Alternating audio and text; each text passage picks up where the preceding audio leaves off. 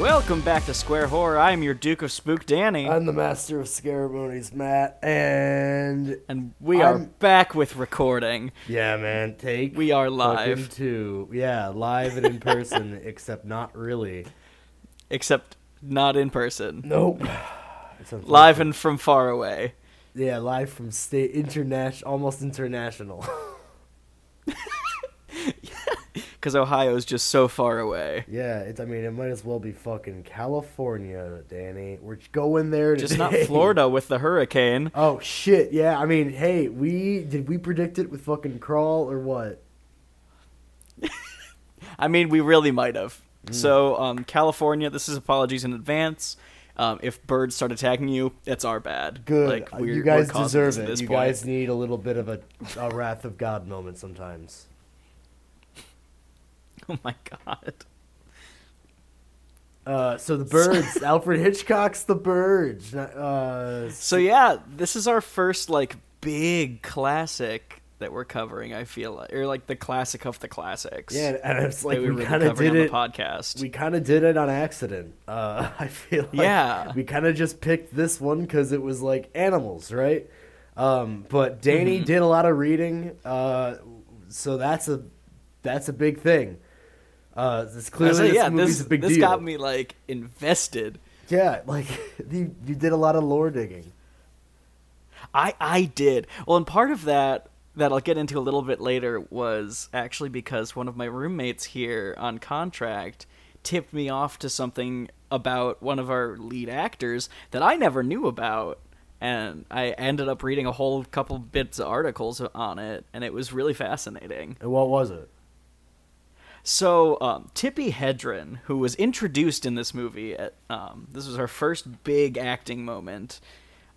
After the Vietnam War, she kind of revitalized the nail salon industry by teaching Vietnamese people how to do manicures and pedicures, and it reset how nail salons were run and ended up making it so your average manicure and pedicure went from costing about $50 in the 70s to averaging around $20 in the 80s. She revitalized how they charged for nail care.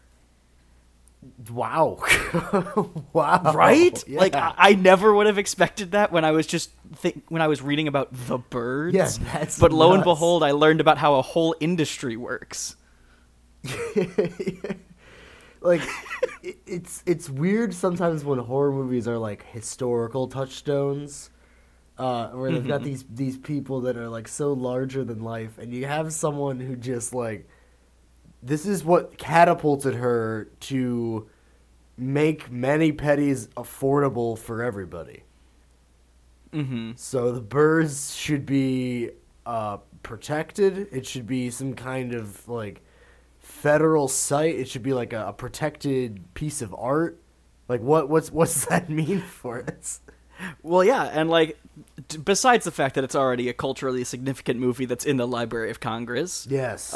It's a huge movie. This was Alfred Hitchcock's last movie that was nominated for an Oscar, specifically for best special visual effects, in that they had a shitload of birds, and not all of them are real. No way. Some are even just paper mache, which I think is funny. Yeah, that was kind of because there obvious. are some scenes that they just had two real birds just to kind of throw off the average viewer to be oh no, that's not all real. Wait, that one moved. Just to kind of fuck with your head. But yeah, so before we get too far into this movie itself, let's talk about the obvious elephant in the room, Alfred Hitchcock himself, and all that he's done. Who's he, Danny? Film. So Alfred Hitchcock is probably, I'm going to go on record and say, the most famous film director, period. I think I'd go that far. In case you're not recognizing the name off the bat, he directed Rear Window, the original Psycho, Vertigo, North by Northwest, obviously The Bird, since we're talking about that today. Alfred Hitchcock was the god of cinema in 1960s, late 1950s.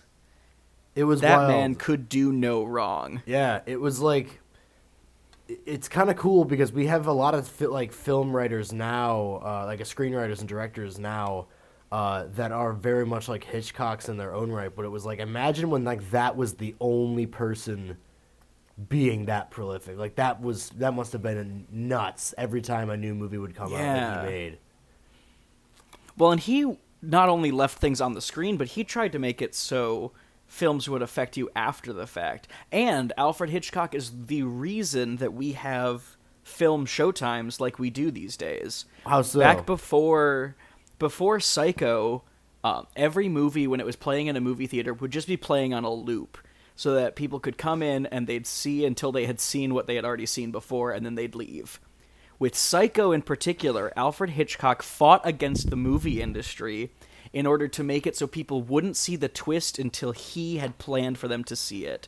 So he made the theaters start having showtimes for when the movie would start. Damn.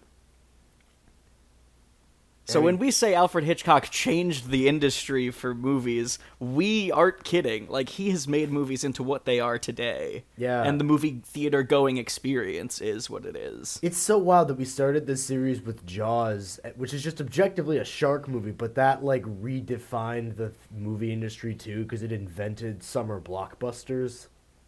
Mm-hmm. And then we're just in the same series because it's also about animals, talking about the birds, and it's made by the director that created showtimes. Yeah. Well, and Alfred Hitchcock also really liked to fuck with his audiences in the best way possible, because when the movie premiered in the UK, he had talked to the theater and had them set up external speakers so that while the people were leaving the movie, they would hear birds screeching and like flapping of wings, in order to just keep on terrifying these people as they left the theater. He's like an evil Walt Disney. And ironically enough, they had to go to Disney in order to have some of their special effects made for this movie. Really? Because one of Walt Disney's studios was the only place in the country that knew how to use the technique he wanted to use in order to make the birds work. Interesting. Okay, I mean, because Disney, for the time, also is due credit. I just wish they made a horror movie, because then we could talk about it. But like back in the day, Disney would like really push the boundaries on like what was possible to make in film, and that's why they like glommed on to like Jim Henson later on, because he was doing the same thing with like fucking Muppets. And Alfred Hitchcock was like, I want to do that, but I want to do that to scare people in ways that they've never been scared before. Mm-hmm. Yeah. Yeah, like, Alfred Hitchcock is... God, he's a genius. Yeah. Like, for instance, like I know with this movie, like there's markedly no music in it. And the guy that he worked with, Bernard Herrmann, who wrote the Psycho theme, he was like, no, man, it'll be even more scary to people if there's no sound, if it's just quiet, or if it's just like bird noises as people are like getting attacked. Yeah. Well, and this movie even went against the grain for your average Alfred Hitchcock movie, because it doesn't have the end title screen, because he wanted to leave the movie unended. There's still the terror going on as these people finish out the movie. Which is interesting because... there is no end. I have it on DVD, and there is an alternate ending in the bonus features, and holy shit, is it awesome. Like, I was watching it because they have it, like, in... Like, they have, like, still images of the script, and then storyboard, like, sketches, and the descriptions of what's going on. And as it's progressing, and my jaw is just going lower and lower and lower. And I'm like, holy shit, this is such a cool ending. And it is a lot more of a finality than the creeping mystery of the unknown, which is just what he was known for. But if he wanted to just go balls to the wall, which I kind of wish he did, like full George Romero, he could have done this. And we'll talk about it later on. Yeah. But yeah, before we get into the story itself, let's talk a little bit about our main cast. led by Tippi Hedren, who was 33 years old in this movie, which introduced her. However, they marketed her as being 28 because sure. they were like, yeah, people are going to think 30's too old to be starring in your first movie, so we're going to say you're 20. And then she didn't, like, tell the public about it for, like, another 20 years. And she was like, yeah, no, I'm 5 years older than all of you have thought for the past decade and a half. Yeah. But Tippi Hedren is in this movie as Melanie Daniels. You may also recognize her from Alfred Hitchcock's other movie, Marnie. She was in the movie Roar, and she makes brief appearances as a voice actor in both the 90s Batman the Animated Series and the 2000s Batman the Brave and the Bold, which I did not know, and was a fun little tidbit to find out. She's also in fucking Birdemic. That's right. Oh, Birdemic. That really just tried to be this movie, but didn't have the character. No. I really like Tippi Hedren. I kind of like in older movies when you have a woman that like probably could kill it as a modern actress now. It's just kind of cool to see them in like another era. Because she's got a very distinctive voice that kind of doesn't match exactly how she looks. It's kind of more stern, but it's a lot more... It just doesn't fit what like her vibe is supposed to be for this movie, because like she's like a scamp. She's supposed to be like this rich heiress who just gets into all these shenanigans, but she's actually not. She's actually kind of cool, and she's got a good head on her shoulders. Yeah, she's actually kind of nurturing. Yeah, like I like her. I think she's a pretty good heroine for this, and especially for Alfred Hitchcock movies, because he's known for his female leads, but they're all very dynamic, and I think that Tippi Hedren's character is a lot more like, I don't know, kind of modern, more relatable for something like this. Yeah, definitely. We also have Rod Taylor playing Mitch Brenner. Oh man, who you may recognize from more recent movies like Inglourious Bastards from, what was that, 2008? Wait, who was he in Inglourious Bastards? Hold on. I had this written down and I forgot to write it back down. He was... I think of old people in Inglourious Bastards. He plays Winston Churchill. Oh! He's like literally in one scene. Yeah, he has literally one scene, yeah. But he's in a modern movie. Then, if you're thinking back to the 60s, he was also in The Time Machine, and he was one of the voices in 101 Dalmatians. You know what, which that tracks. I still love that movie. Dude, because movie. Rod Taylor has a big man voice. He's got a big man's jawline, and he's got a very good commanding voice. He's a lawyer, goddammit. And he's got a really good tone for like... Listen here, I'm going to handle the situation, goddammit. Mm-hmm. It's awesome. We also have Jessica Tandy as Lydia Brenner, Mitch's mother, who you may recognize from Fried Green Tomatoes, Batteries Not Included, and she was Daisy in Driving Miss Daisy. Oh, old that lady little movie Daisy. you might have heard of. Yeah, I haven't seen any of those movies, but she is a good old lady in this one. Mm-hmm. It was a whole thing while I was watching this with the people I watched it with about how old she was supposed to be. Yeah. Because Mitch and Kathy are very different ages. So it's hard to place where Lydia as the two of their mom would be. I feel like it's... Well, yeah, that was the thing. It's like Kathy is like 12, and I think Mitch is supposed to be like mid-20s, but he's clearly at least 30. Yeah. And I feel like Lydia maybe was 50. I mean, we might have like a Max von Sydow situation where she was like middle-aged, made to look a little bit older, and it's just hard to tell because some people are just good at looking old. Like, I don't know. Or like they just age well, so like it would be hard to tell where she was supposed to be. Yeah. We have Suzanne Pleshette as Annie Hayworth, the school teacher, who is best known for either this movie or the Bob Newhart Show. But in terms of more recent things, she was also one of the voice actors in Spirited Away and Lion King 2, Simba's Pride, which is a slept-on Disney sequel, and I will die on that hill because I loved that movie growing up. She's the fucking crazed psycho lioness. Because I recognize her voice very well. Mm-hmm.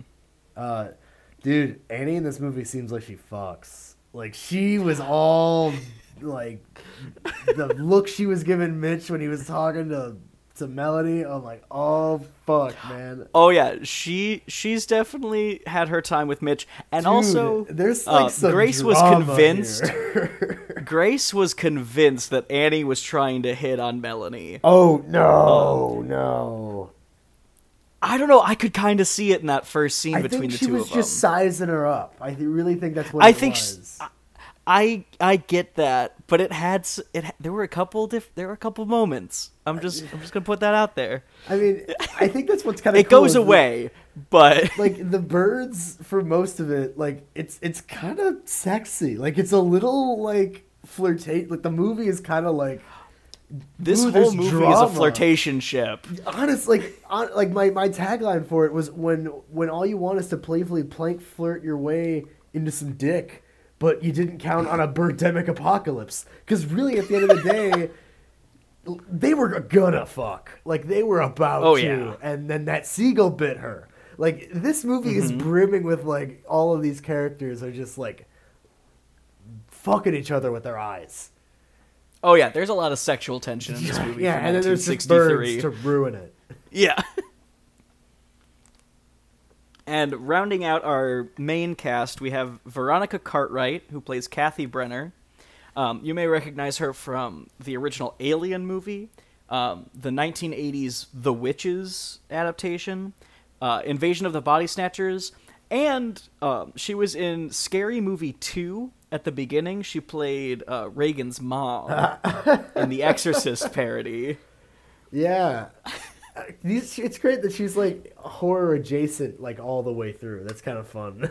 Yeah. But yeah, so that's our main cast. They're all great actors. They all put in truly great performances throughout this movie. Yeah, like, that's what's great about Hitchcock, because he's such a great director that, like, even in the alternate ending, you can see his, like, notes for the camera shot. Like, he has notes for the actors. And the way he describes, like, what they need to do just by using, like, just a very flippant statement, like, they look on hardly. Or something. He knows exactly how to reach actors and to pick the ones that can really, like, embody what he needs them to be. Yeah. Because, like, there's hints of The Mist in this, like, as the movie goes on later. And I'm like, Absolutely. Alfred Hitchcock was, like, picking that up fucking years before Frank Darabont did. Yeah. And I do also want to point out one almost casting for this movie was that Hitchcock considered Cary Grant for the role of Mitch Brenner. Oh. But he decided against using an expensive actor because he felt that the birds themselves and his name would be the big attractions to the movie. He didn't need a giant movie star to sell it. He said, fuck actors, I'm an artist. And I'm really glad that Rod Taylor was brought on because I do really like his performance. And I kind of like that he had a feud with a bird while they were filming. Is that okay? Because there was a couple times that it was like deliberately pecking at him, like the crow, I think, right? Wasn't it that one? Mm-hmm. Yeah, I think crow so. fucking hated him. So yeah, it was a bird named Archine, and it went out of its way to attack the actor even when the cameras weren't rolling. Dude, what a And bastard. Taylor said, and I quote, "Every morning, if we were on the set together, he'd come over and bite me. Yeah. I hated him, and he hated me." And I just think that's so funny. What a bastard of a bird. I think it's so funny that one out of literally 3,200 birds that were trained for this movie, only one picked a fight with the actors. That's just how it works, because they're smart. Crows, like, just know. They just fuck you. Mm-hmm. But one more note I have about directing, again, because Hitchcock is a great director, and this is one of his, like, later ones, it looks, maybe it's just because it's Technicolor, but it's a surprisingly modern looking, nuanced movie. Like anytime that there are character interaction, it doesn't feel like Psycho, where there's still a lot of like the like the big acting for the screen, the big suspenseful thriller acting like in Psycho. Mm-hmm. This doesn't really have that. It just has very real people, even for the 60s. Yeah. You know, like it still felt like it could have been now. Like Bodega Bay could easily be the town from I Know What You Did Last Summer, like 50 years earlier, and it could still kind of feel like relatable enough because Hitchcock didn't make the movie to like shock. He just made the movie to be like, dude, this is just some shit fucking up normal life. Yeah. But yeah, let's get into this movie. Yeah, let's talk about this. In your research, did you see that it was based on a story? Like someone wrote a book or something? I'm actually really glad you brought that up. Yes. Because the story that this is based on is a really pessimistic horror story. Oh, whoa. It's in the original story, which is also titled The Birds, by Daphne du Maurier, I believe is how you pronounce their name. Yeah. In the story, Nate Hawken, who's the protagonist, eventually realizes that he is the sole survivor of the bird attacks in Cornwall, because it took place in England. Yeah. And that he is unlikely to survive the next attack. So his final reaction is to smoke his last cigarette and just wait for his inevitable death. That's kind of badass. Right? Yeah, what the hell, man? That's cool as shit. And the estate of Daphne du Maurier actually were not thrilled that Alfred Hitchcock chose to change the location from England to California. And they were like, we made this English. And he said, I don't care. I mean, this movie is very Californian. Like, absolutely. It shows a lot of, like, you know, like the nicer, I mean, exactly, I Know What You Did Last Summer. Like the upper coast of California, and it's gorgeous and it's extremely nice, even back then. And it just feels very comfy and very like where you go on vacation when you live, like when you're rich and you live like down in like San Diego. Yeah. Okay.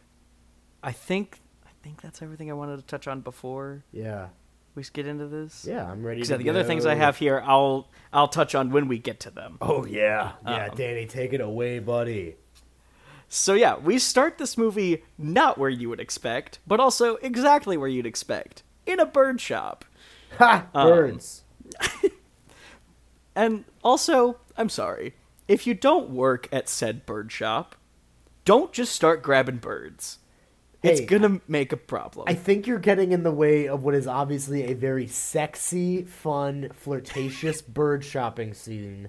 And let me ask the questions I know the answers to, Miss Ma'am. Let me push your buttons. I just did this because I saw you in court one time. I flexed on you and then left because I'm a lawyer and I'm a mover and shaker and I probably got a big dick and I kind of want you to see it. That's what's happening in this scene, Danny. I think you're missing that part. No. Don't get me wrong. I understand what's happening and I'm here for it because their flirtationship and their doomy eyes are hardcore there. Dude, but it was hot. It was don't grab the bird. No, that was a show of strength. You know? Danny? I guess. It's in mating, because they're, like, clearly both into birds. Okay. And it's, like, their dynamic as characters is really fun, because, like, his mom is not a fan of any hot ladies that are into her very chiseled, strapping son. But it's clear that, like, he gets around, and, like, because he's a big... He is too much man for Bodega Bay. You can quote me on that. And that's why he moved. That's my conceptualization of him, first of all. But we also know that Melody kind of does too, and she's kind of a little bit of a bad girl, and maybe is like maybe too smart for her own state, and is kind of bored with life. Kind of very Disney princessy, very Belle from Beauty and the Beast. And then they just come together, and man, they want to fuck each other.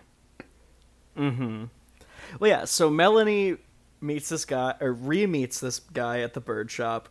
And he leaves essentially without saying goodbye, but having given her enough information as to what bird she should buy him and find him and give it to him. I need some lovebirds, doll. Get me some lovebirds. So yeah, it's lovebirds. Yeah, buddy. It's lovebirds for his sister. Oh, he's single. Exactly. And so... Well, no, because that's how you have to slyly put in, oh, it's not for a significant other, it's for my family. No, I'm not because married. I'm not with anyone. I'm single.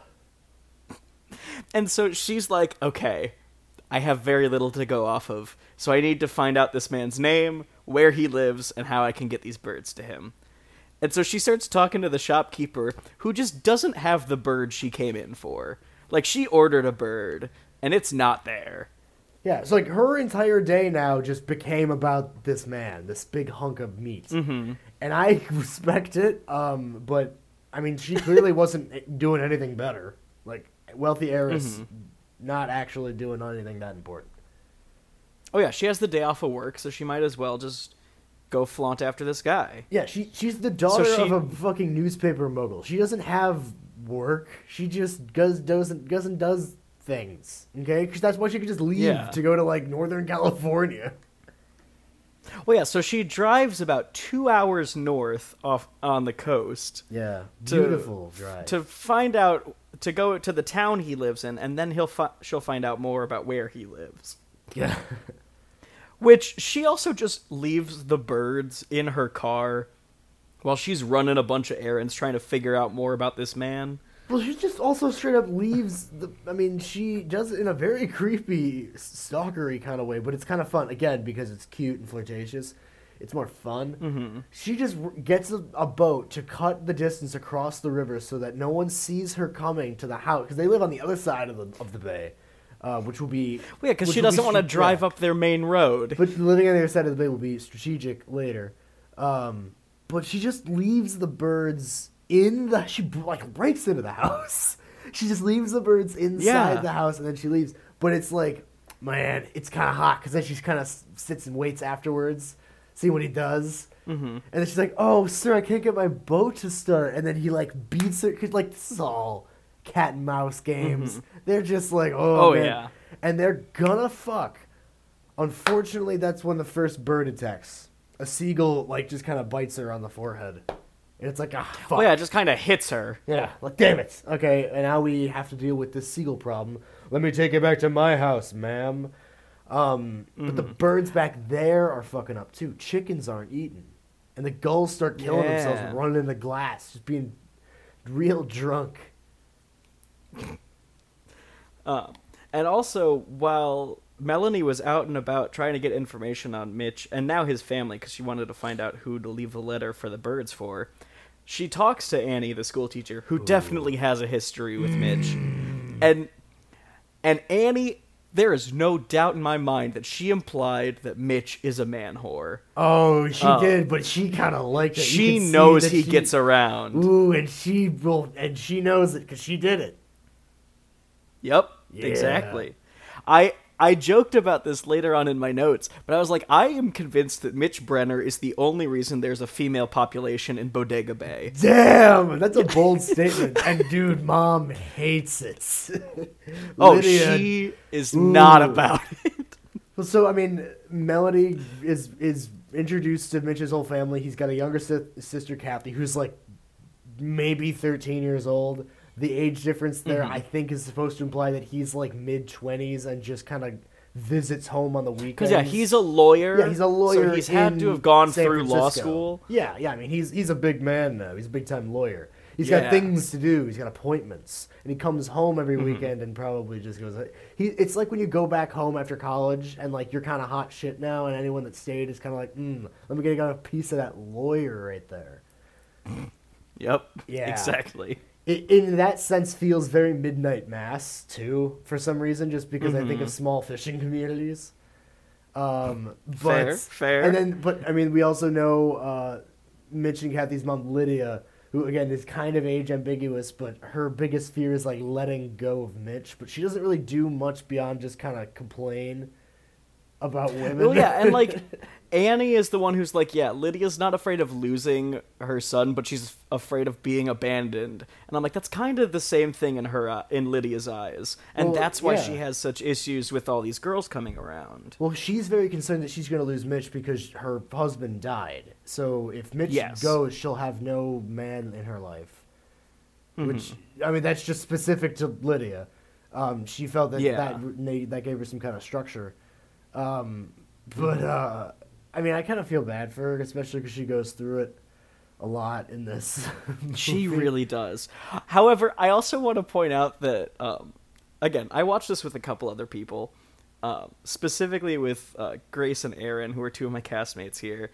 And Grace was so convinced for the first half of this movie that Lydia was controlling the birds, because anytime she got angry was when the birds would attack. Whoa, like Firestarter. And at first it works, but eventually the theory falls apart once Lydia herself starts getting attacked by birds. Yeah, like the scene where they all just get fucking bombarded in the bird swarm. Yeah, exactly. Yeah, that one's great. But yeah, that I mean, the first time that the birds actually do attack, though, it's at Kathy's birthday party, her surprise party that she knows about. But that's when Mitch is like gonna give Melanie a talking to, man. He's gonna be like, maybe we should make something official. We should do something about this. And Annie's there, and she's like, and it's like a legitimately good, tense dynamic of like a love triangle going on, and it's all disrupted by seagulls attacking the birthday party, and all the kids go screaming around. They don't kill anybody. Well, and before right? that happens, no, that one just has a couple injuries, a couple scratches. Yeah. But the night before the party, which is when Melanie first has to stay in town, she stays with Annie because Annie has an extra room to rent. And they start having a conversation when there's a knock at the door, and they're like, oh, I wonder who could be knocking at this hour because it's late. It's just a dead seagull. Yeah, man, that's a fucking on their doorstep.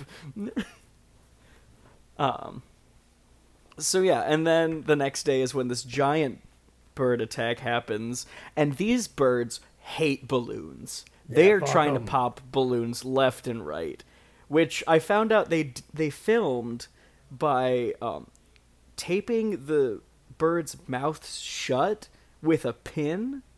Oh shit. Like a push pin that would pop the balloons when they flew into it. And which was really dangerous, because if the birds can't open their mouths, they'll die. Right. So one of them escaped, and they had to chase down a bird for like half a day in order to make sure it could live. Yeah, like, luckily they did. Well, and they figured it out, but you strapped a metal spike to the front of its head. It could, like, God knows what's gonna happen when it figures that could hurt somebody. Yeah, dude, come on. It could actually peck out somebody's eyes. Mm-hmm. And I'm so glad you mentioned that, Matt. Yeah. Because after the party, people are leaving. There's another bird attack. This time, the birds are coming from inside the house. Dude, the because bird they swarm. all come from the fucking... Yeah, a swarm comes in from the fireplace. It's and like, they claim the living room for themselves. It's like a bunch of bats. The rest of the family has to leave. Yeah, they gotta get the fuck out of there. Yeah, fuck that, man. Yeah, it's like they're trying to like control it, and it's like, what the fuck? Like, why are there so many birds? Why do they do this? Like, they're not, flying down there and then getting panicked because they're lost. They're getting down there and fucking attacking people. Exactly. And I mean, speaking of getting the eyes pecked out, I mean, they fucking kill people that way, man. These birds like go for the eyes, like they try to kill you. Well, yeah, the first dead body we see in this movie is after that day of attacks. Lydia's off seeing, I think it was her relative. Yeah, I think it's her brother or something. And she sees him, and his eyes are straight up pecked out. Dude, like, it is more gore than I thought there would be in a 1963 movie. And the crime scene. It's bloody. Yeah, like, she's walking into the house, and she's like, some shit is broken, like, various things are disturbed. And then she just finds a bunch of dead birds, like, smashed into windows, and then goes upstairs, and the guy's fucking eyes are gone. And that whole scene's fucking horrifying. And again, silent. There is no music. Yeah. It is just like horrible visuals. Yeah, there's nothing to hide from the Yeah. visuals in this movie. Like, you are at the mercy of this movie because there's no music to help you. No, yeah. But yeah, and even as the birds start to pop off like this over the first couple, like, day or so, it's still like an isolated incident. And they always like go back to a sense of normalcy. So it's these like intermittent spikes of violence, long periods of complete dormancy, and then they kind of accumulate in one spot. Like a bunch of them show up, and then boom, they go. Yeah. And that's kind of, it's like a storm. It's like a big natural disaster.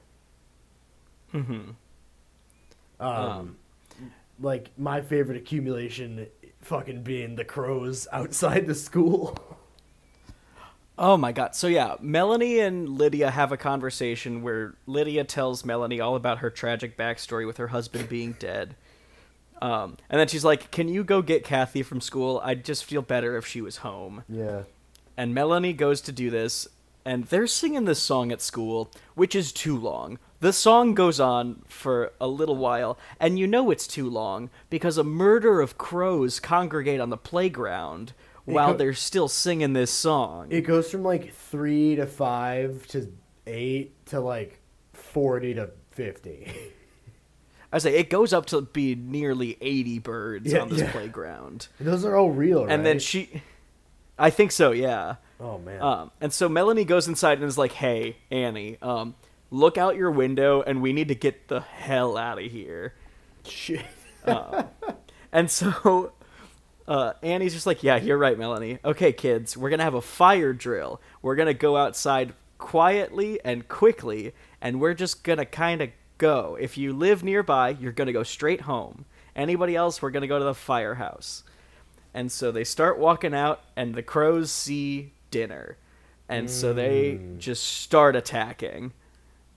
And these children are no longer quiet. They are screaming for their lives. Which, don't get me wrong, I would also scream if I was attacked by a shitload of crows.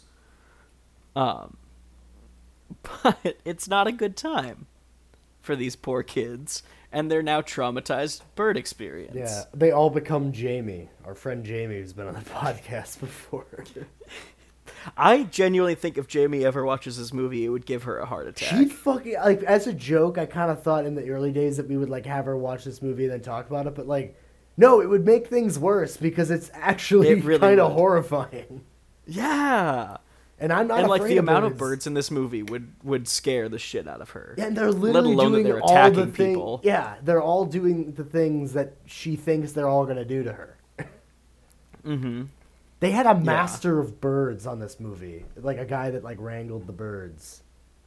Mm-hmm. I don't know much about him, but like, in your research, did you hear a lot about like how they trained these things? I didn't see a lot about it, but they did train a little over 3,000 birds for it. Alfred Hitchcock revealed that the ravens were the cleverest, and the seagulls were the most vicious that they trained. Damn. And I'm just like, oh, fuck. That would corvids not are really be fun smart to find out. Yeah. Those are my favorite type of birds. They're the S-tier birds. And they actually did create mechanical birds for this movie. They spent about $200,000 making mechanical birds, but they ended up mostly using real birds because they were like, this is just going to be easier. And it's going to look better. It does. I think that it would have been, like, even in the scenes where it's, like, close up to someone being attacked by a bird, it was just easier to use the real thing. Oh, yeah. And then just put fake blood on the hand and be like, this is actually isn't going to hurt at all. Mm-hmm. Didn't someone, I mean, we talked about, like, Rod Taylor getting bit, but, like, didn't anyone else get, like, bit kind of bad, or was it a problem?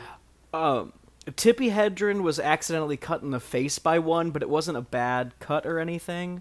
There were a few minor injuries, but there was never anything big that happened during the movie, which is lucky. Yeah. And as far as I know, all of the birds survived the entire process. Good. That's good. So there's no PETA on the movie's ass either. Did PETA even exist back then? I don't think so, but you know what I mean. So then the movie starts to get kicked into high gear after the birds start getting more isolated attacks.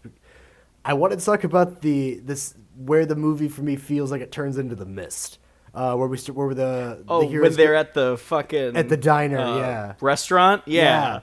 It's like the diner scene where everyone's like, wait, should they be like, what should they be doing? Like the birds attacks seem to be like a coordinated effort. They're popping off like, get yourself guns, wipe them off the face of the earth.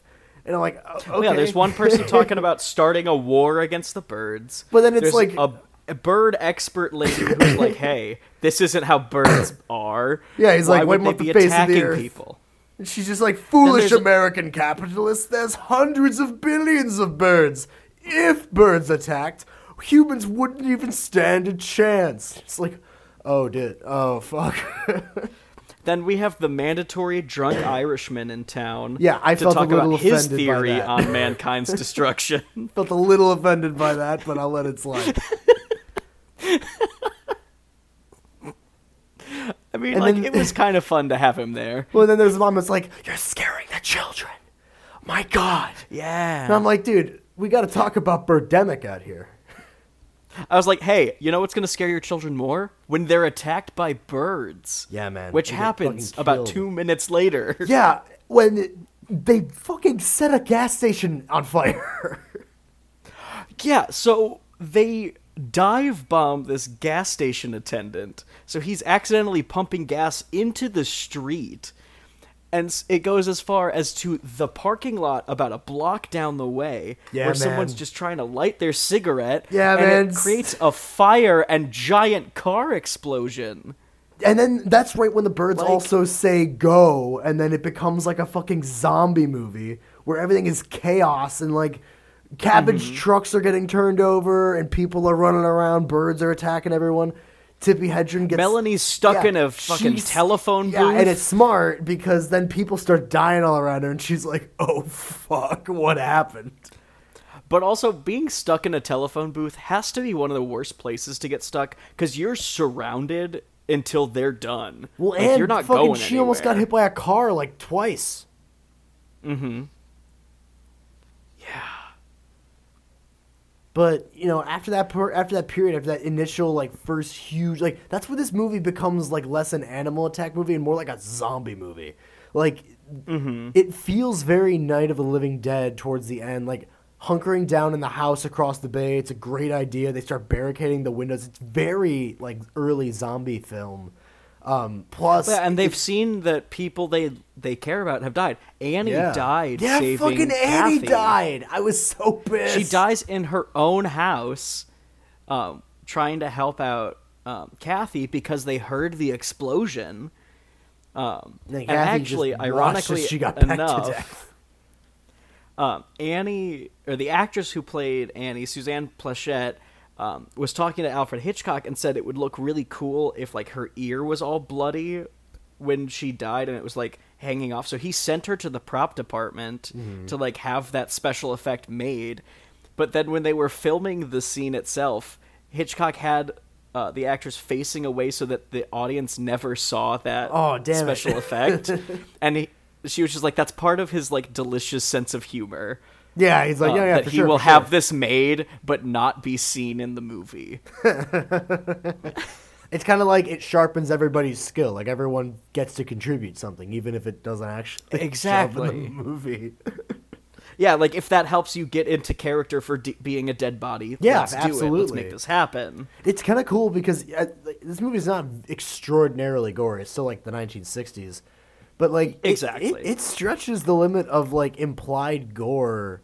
Like again, like a zombie movie. Like this movie feels like almost like it could be on par with like Bird Box in terms of like when you really think about it, and if you were to actually shoot it in a more realistic sense, when we have more technology and whatever, it's a fucking brutal kill. Like the fact that birds are attacking people, it's a brutal concept. And again, with this alternate ending feels like that scene in Gremlins when everything is chaos, and then 5 seconds later everything is silent because fucking everybody died. But it's like instead of Gremlins hiding the bodies, the birds' alternate ending was like birds were turned off like everywhere because that's like when they leave, which we'll get to later. And the birds are just sitting there as everyone is like, people are like dead with like shotguns in their hands with their eyes missing. People are like clawed and bloody everywhere. And I'm like, holy shit, man. Alfred Hitchcock was like, nah, man, this movie can be bloody as fuck. It's fine. We have color now. Well, yeah, and Tippi Hedren, when she first saw the injury makeup that she had in the movie, she walked up to her makeup artist, said, "Pardon me," walked out of the trailer and threw up. Oh, because God. that was the most like gore she had seen working on a movie, because this was back in an era where they didn't really show blood very much in movies. Yeah, it's true. But yeah, so we have our protagonists, the Brenner family and Melanie. They are holed up at the Brenner household, and they are just truly holed up. Like, they have barred the windows. But that will not stop these goddamn birds, who will decide to just break through windows and try to peck through a door. It's very much like zombies. Like, they just rip through wood like it ain't shit. And the sound, the whole time, it's just like this incessant screech squawking.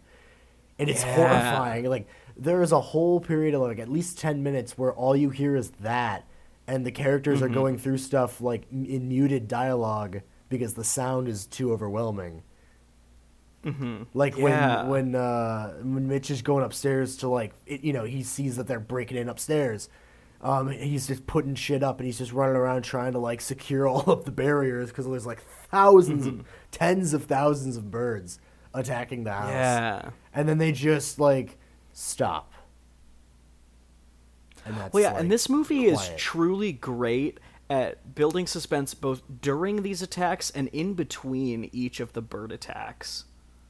Because once the birds start attacking with more frequency, you can't feel safe. No. At all. Because you don't know when the next one's going to come. Because it could literally be at any moment. Well, and it shows that they start to get really smart because, once some time has passed and, the initial assault is over and they've reinforced all the barricades, Melanie goes upstairs and opens just a side room.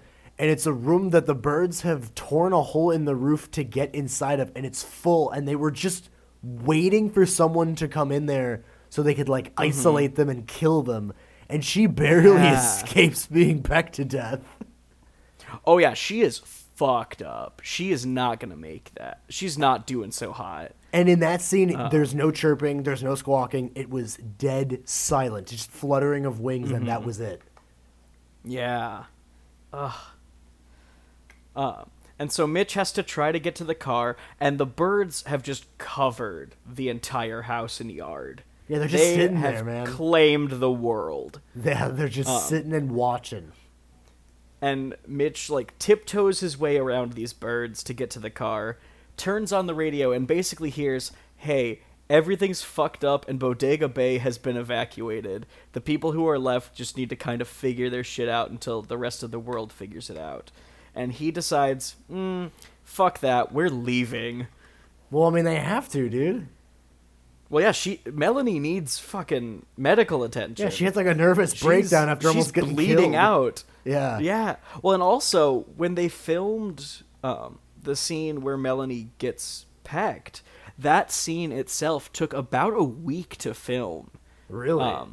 Which Tippi Hedren said was one of the worst weeks of her life because of the physical and emotional tolls of filming the scene. Oh, man. That for a week after they finished it, Tippi Hedren was in the hospital with exhaustion while they filmed scenes that she wasn't in. Like, that had to have been just such an emotional toll.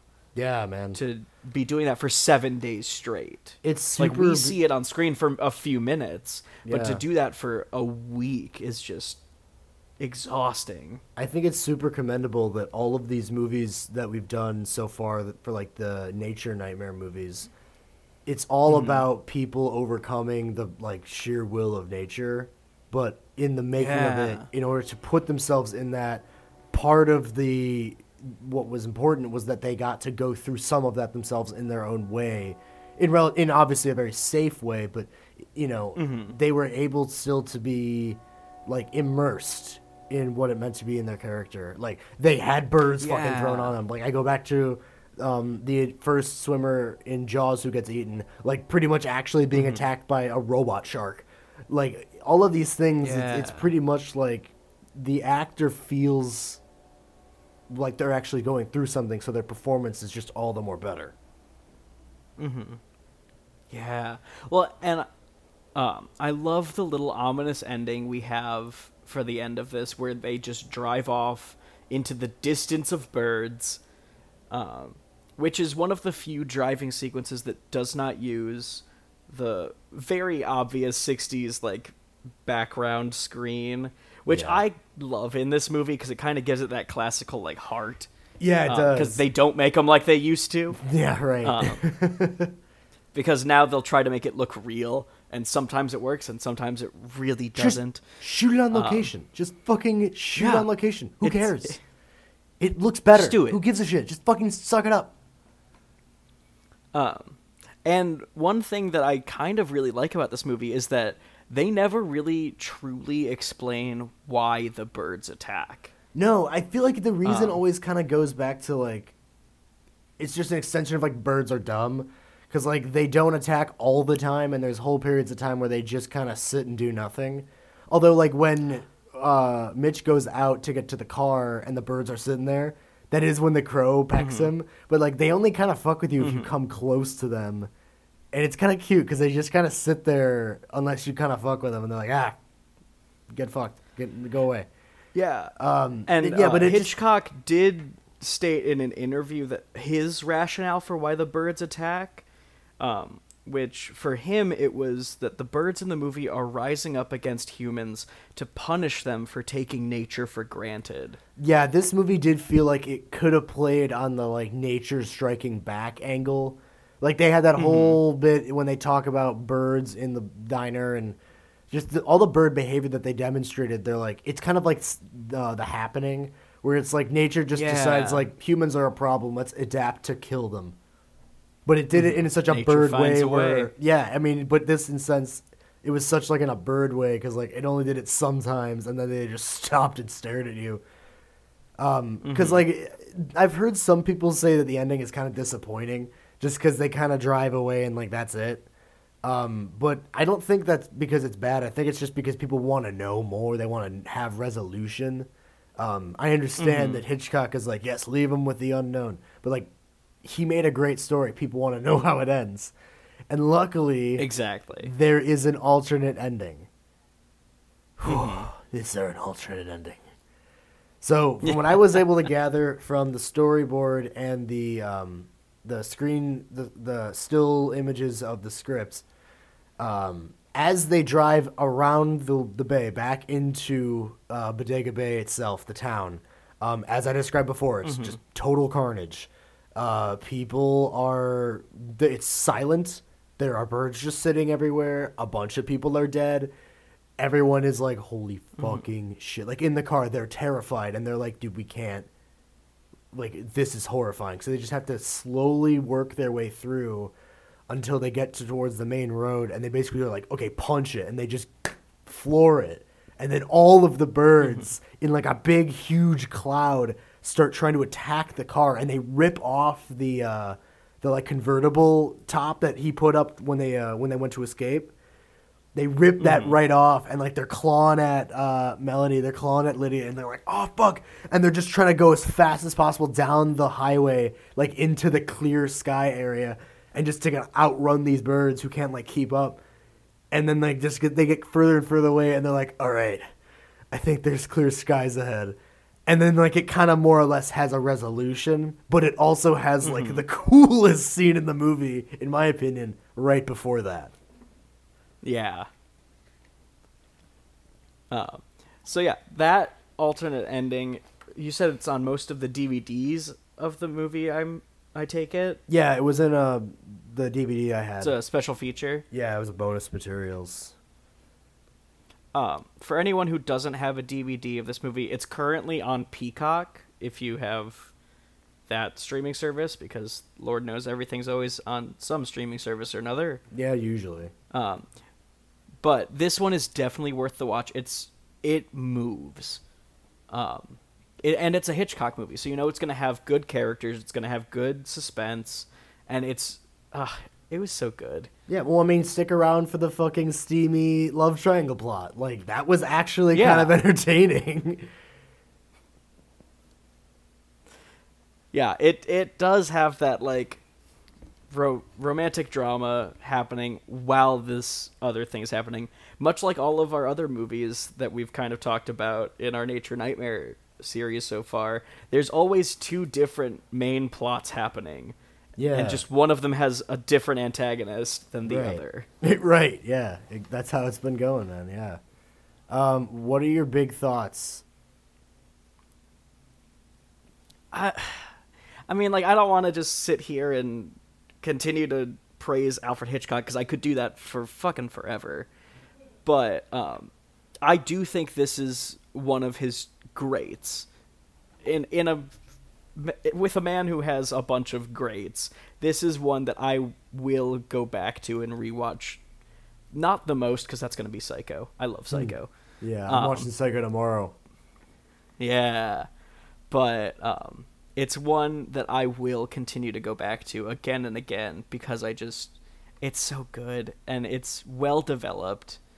And the fact that they were able to do everything without a score to guide you into what you should feel just says so much about how they wrote it to me. It absolutely does. Because a lot of modern movies will use their score to tell you how you should feel, whereas this just lets you feel how the story moves you. Yeah. Which I always love. It's very cool in that way. Yeah, we've got one more core episode in our series here before we get into Spooktober.